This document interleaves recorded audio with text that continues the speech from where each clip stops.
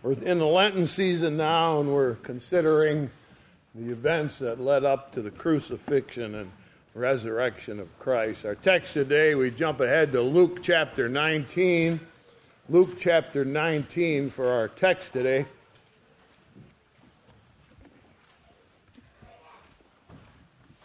Luke chapter 19.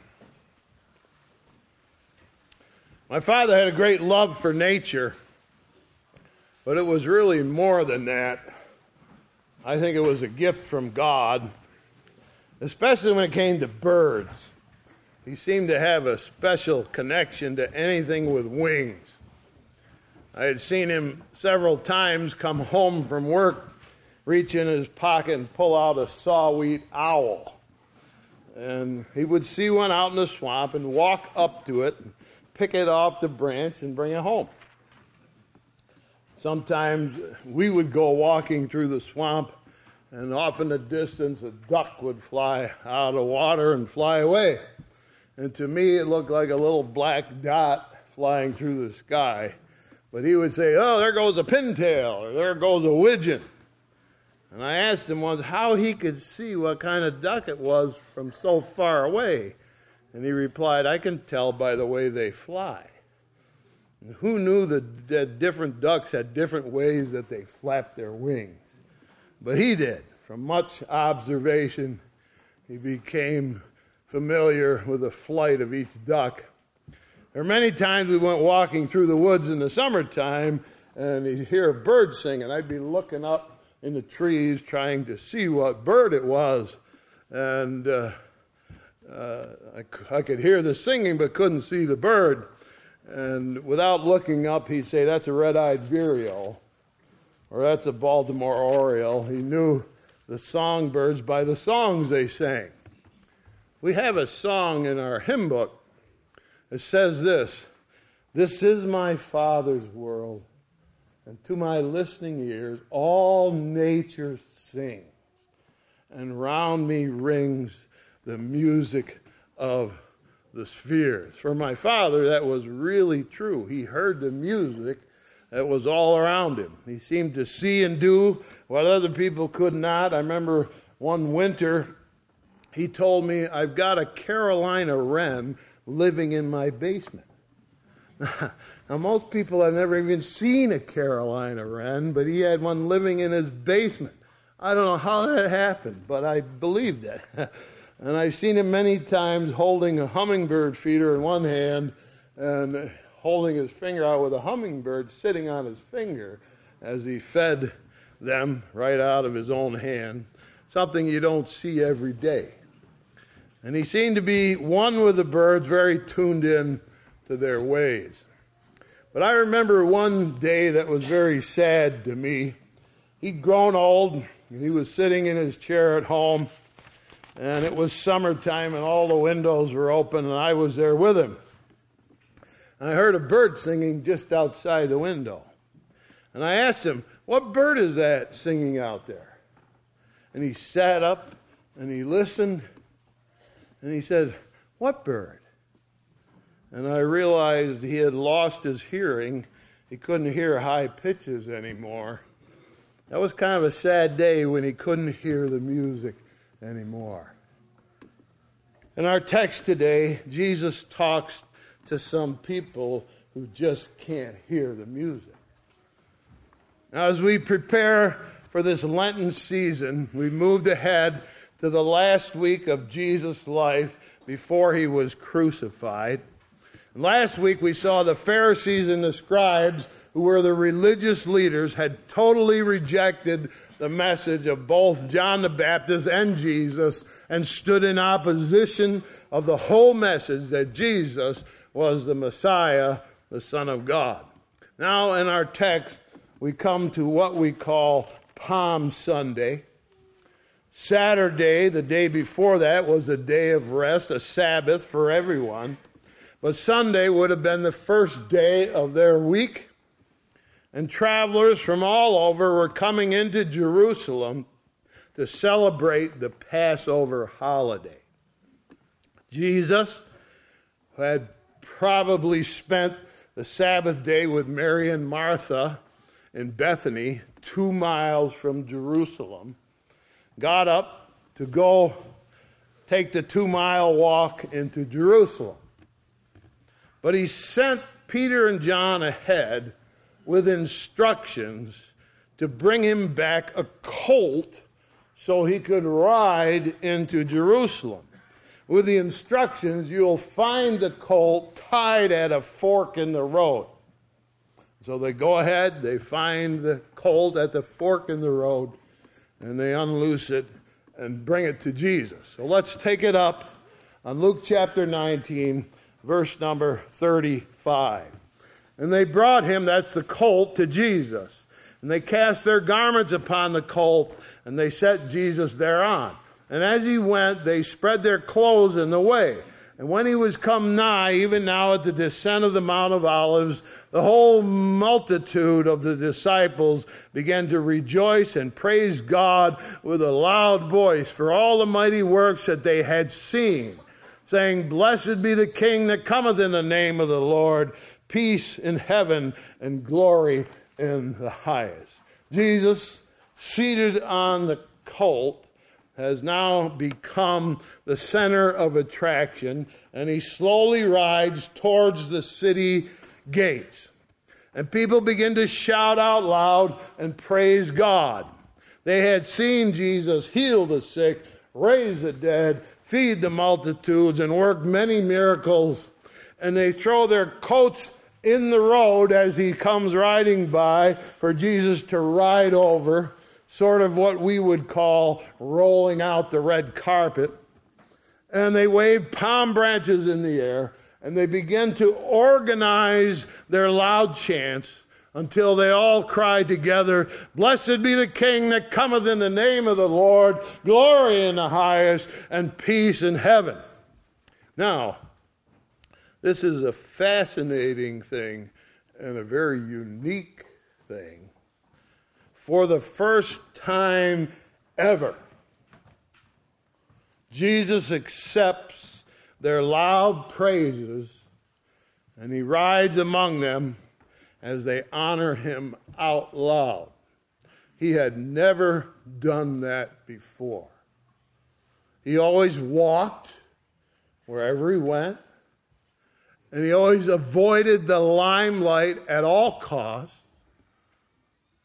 But now, on this Palm Sunday, he rides like a king and fully accepts their praises. And soon the crowd organizes, and in one united voice, they shout their chants of praise. So I ask you a question. Why?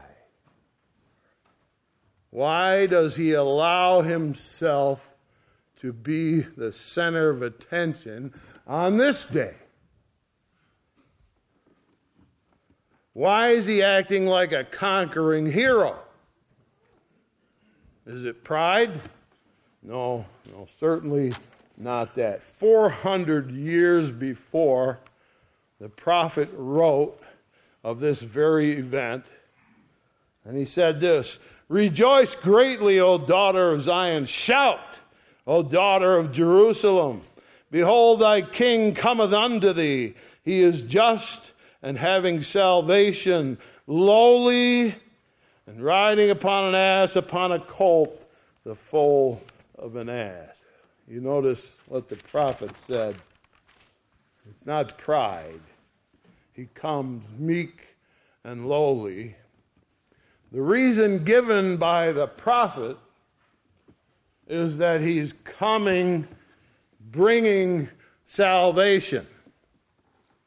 Now, Jesus is riding into Jerusalem to complete his mission. His mission is to bring salvation. Now, what that means is that he will die. He will die for our sins. But never forget, my friends, he didn't come to Jerusalem to wrestle with flesh and blood. He comes on a much greater mission. He comes to wrestle with principalities and powers and rulers of darkness and spiritual wickedness in high places. He comes to destroy, the Bible says, principalities and powers and make a show of it openly, triumphing over them in his cross. He comes to break the power of canceled sin. He comes to set the prisoners free. He comes to crush the power of Satan. He comes to destroy the chilling power of death and take it by the throat and toss it aside. He comes with a power of resurrection that will say, "Where's thy victory, boasting grave?" And that, my friends, is what he's coming to do in Jerusalem. So he accepts their praises, because he has come to conquer and to destroy and to triumph and to bring freedom to the whole human race. But the crowd around him doesn't realize what he has come to accomplish. It tells us in our text, their praises are based on the past, his miracles that he has done in the past. But he accepts their praises because of the future and what he will do. Oh yes, he's coming as a conquering hero, no doubt. But not everyone is happy. Verse 39, some of the Pharisees from the multitude said unto him, "Master, rebuke thy disciples." And he answered and said unto them, "I tell you that if they should hold their peace, the stones would immediately cry out." Here they come again, the Pharisees, who don't believe that Jesus is the Messiah.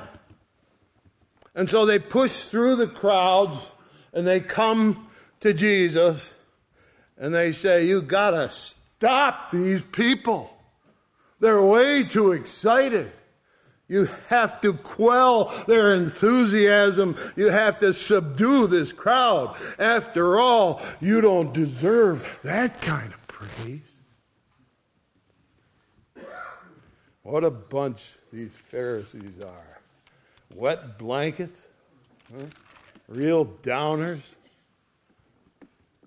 My friends, the Bible explains what happened when Jesus entered into another set of gates. And Psalm 24 tells us what happened at the gates of heaven, where Jesus was about to enter those gates. And as Jesus approached the gates of heaven, you hear the cry, "Lift up your heads, O gates, and be lifted up, ye everlasting doors, that the King of glory may come in." And the angel who guards over the ramparts of heaven answers back, "Who is the King of glory?" And the answer comes back, "He is the Lord strong and mighty. He is the Lord mighty in battle. So open the gates."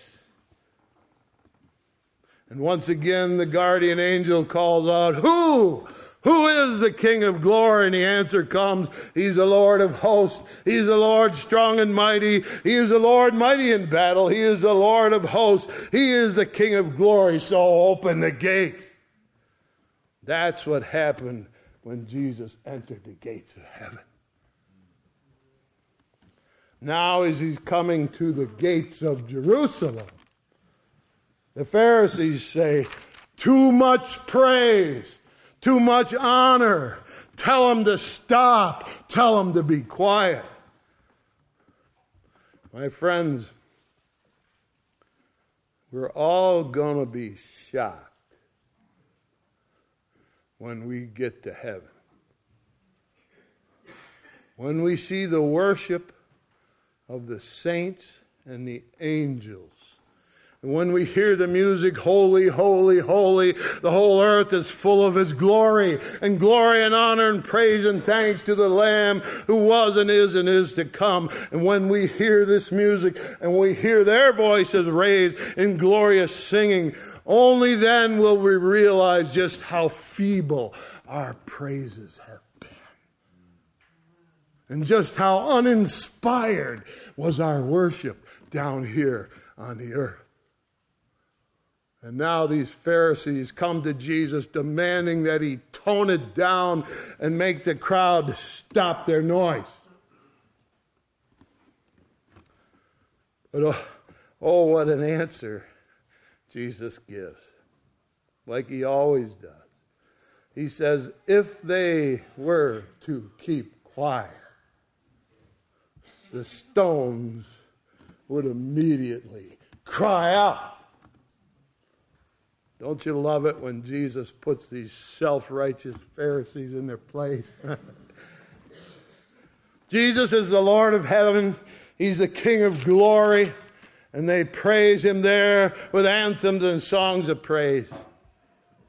And in the realm that you and I call nature or creation, Jesus also reigns supreme, not men. Jesus reigns supreme. The wind and the waves obey him. The sun and the moon move at his command, and all the stars obey.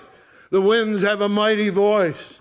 And don't you remember, you've sung it over and over again. Don't you remember, joy to the world, the Lord has come.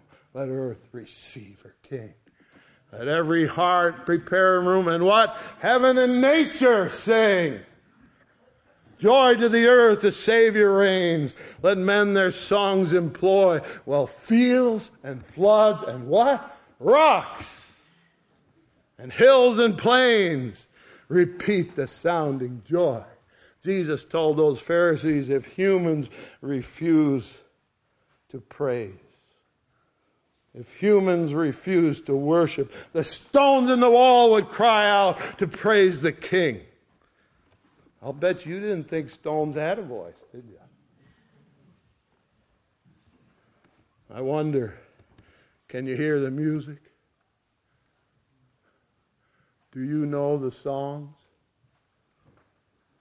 The Pharisees were deaf. They couldn't hear the song. And when they say to Jesus, make the people stop, it shows just how little they actually understand. How blind they were and deaf to the music. And when they couldn't hear the music, Jesus is sad. Verse 41. And when he was come near, he beheld the city, and he wept over it, saying, if thou hast known, even thou at the least in this day, the things which belong to thy peace, but now they are hid from thine eyes. For the day shall come upon thee that thine enemies shall cast a trench about thee, compass thee round, and keep thee in on every side. They shall lay thee even with the ground, and thy children within thee. They shall not leave in thee one stone upon another, because thou knowest not the day of thy visitation. There's a spot in the road, and as you travel east towards Jerusalem, you come over the Mount of Olives. And Jerusalem is out of sight behind the Mount of Olives. But then you reach over the crest and you come to a little spot there in the road, the peak on the Mount of Olives. And at that spot, suddenly the whole city of Jerusalem comes into view. And Jesus arrives at that spot, suddenly looks over the city of Jerusalem, and as the people are singing his praises, he weeps, oh, Jerusalem, oh, Jerusalem. This was your day. This was to be your moment in time. I have come to visit and to invite you to believe. But you couldn't hear the music, and you refused me. And all that's left for you is judgment. They're going to tear your city down. They're going to burn it with fire, and your children will lie dead in the streets. Not one stone will remain in place. Oh, if you had only heard the music, if you had only believed, this is your moment to believe. He was sad and he wept because they refused to hear the music. That day, Jesus entered into the city. He went into the temple. He walked around. He didn't like what he saw. So he came back the next day on Monday, verse 45.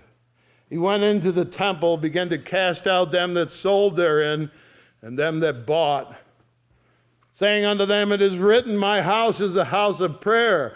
But you have made it a den of thieves. He taught daily in the temple, but the chief priests and scribes and the chief of the people sought to destroy him, and could not find that they might do, for all the people were very attentive to hear him. So once again, as he had done years before, he tosses over the money changers' tables, drives out the sellers of merchandise in the marketplace that the chief priests used to extort money from the common people. Jesus tells them, this is my Father's house. And you are supposed to pray here, and you made it a den of thieves. And once again, the religious leaders take offense at Jesus. Chapter 20, verse 1, it came to pass on one of those days as he taught the people of the temple and preached the gospel, chief priests and the scribes came upon him with the elders and spake unto him, saying, tell us by what authority thou dost these things, or who is he that gave thee this authority? They came to Jesus, who gave you the right to toss everybody out? Where do you get the authority to do what you're doing here today? He already told them. He already answered that question. He said, this is my Father's house. And that's what gives him the right, and that's what gives him the authority. But they refused to believe that Jesus was Messiah and the Son of God. Therefore, when he says it was his Father's house, then no, it's not, because you're not his son. And they say, we're in charge. And which one of us gave you authority to do this? Verses 3 and 4. And he answered and said unto them, I will also ask you one thing, and answer me. The baptism of John, was it from heaven or of men? Here we go. Right back to John the Baptist. John's message, Jesus asked, was it from heaven? Or did it just come from a man? Verse 5. They reasoned within themselves, saying, if we shall say from heaven, he'll say, why then believed ye him not? But if we say of men, all the people will stone us, for they be persuaded that John was a prophet. And they answered, and they say, they could not tell whence it was. And Jesus said unto them, neither tell I you, but what authority I do these things. Is it from heaven? Well, if we say it's from heaven, he's got us. Because he'll say, why didn't you believe it? But if we say John the Baptist was just a man, the people are going to stone us, because they believe John the Baptist, and they also believe in this Jesus. Gotcha. He's got him. Perfect. So they answer, we all know. Jesus said, so I'm not going to tell you where my authority comes from. He'd already done it, but they failed to understand.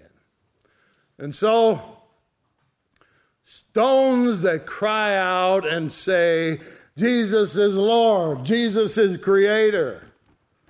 And then Pharisees and priests and scribes who refuse to listen and cannot hear. And so it was, as the Bible explains it, the light shined in the darkness, and the darkness comprehended it not. So the conflict is now set in motion. The religious leaders are desperately trying to find a way to destroy Jesus. to get rid of him, to kill him. Their problem? The people loved Jesus. And what those religious leaders find so irritating is Jesus comes into the temple and preaches, and the people flock to hear him. He's the favorite voice in the whole temple, and they hate that. My friends, have you heard his voice? Do you hear the music? Only people who believe can really hear. People who believe know the songs, and they can sing his praise. He speaks to you this morning. Can you hear, or are you deaf like the Pharisees? I pray you'll hear the call and come to him, and he is certainly sad for people who will not hear. But I pray you'll know the songs, hear the music, praise his name. After all, even stones can do that. Shall we pray? Dear Heavenly Father, we thank you for what you did that day. It was a glorious day that broke your heart. And we know you're sad because they would not believe. They couldn't hear what was supposed to be Jesus lifted up and made to be the great one that he is. And so help us that we might have a higher voice and a better ear, and we may hear more clearly, understand who you are. And as we come into this season of Lent, help us to be tied to who you are. And we know that will make us what we ought to be if we tie ourselves to you. Draw us close, we ask, during this season. Lift up our voices in praise as we sing to you. Bless us, Lord, as we do that in Jesus' name. Amen. I'd like you to turn your hymn books to hymn number 392. And you're going to say, there goes Eric again, singing Christmas song. You know, Isaac Watts wrote this song not to be a Christmas song. He wrote this song to talk about what we just did. And so it's useful at Christmas, but it's more useful today. 392, standing together, joy to the world.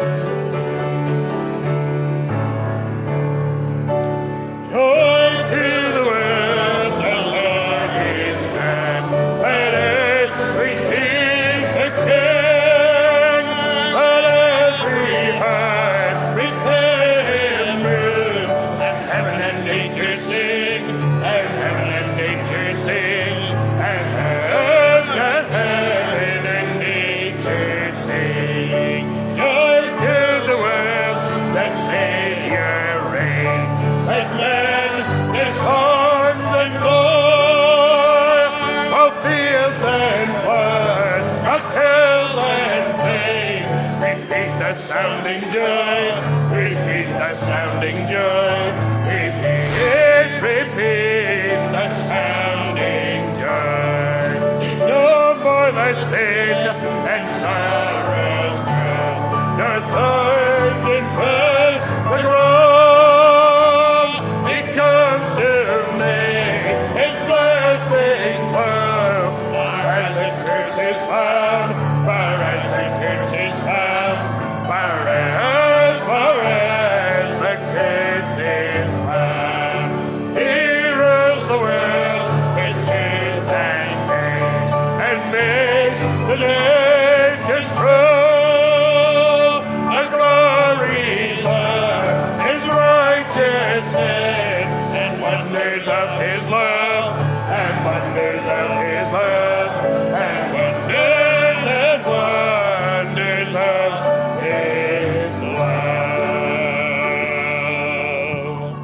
Everybody said, Amen. ask Levi to close in a word of prayer. Dear Lord, we ask that you would come into our hearts today and help us. Help us to learn to sing as all of nature will sing. Help us to praise you and to have a right thought about God in our heart and about you. May we accept you in our hearts as the Messiah. May we know you are the one that has the power over death and hell, that you have come to the gates of heaven and they have let you in, the Lord Almighty. You are there and you are King and ruler over all. We just pray that our hearts would have that right in our heart. And we pray that we would not turn away as the Pharisees did, but that we would, like the people, shout out for you. We ask, Lord, that our hearts would be full of praise and worship throughout this coming week.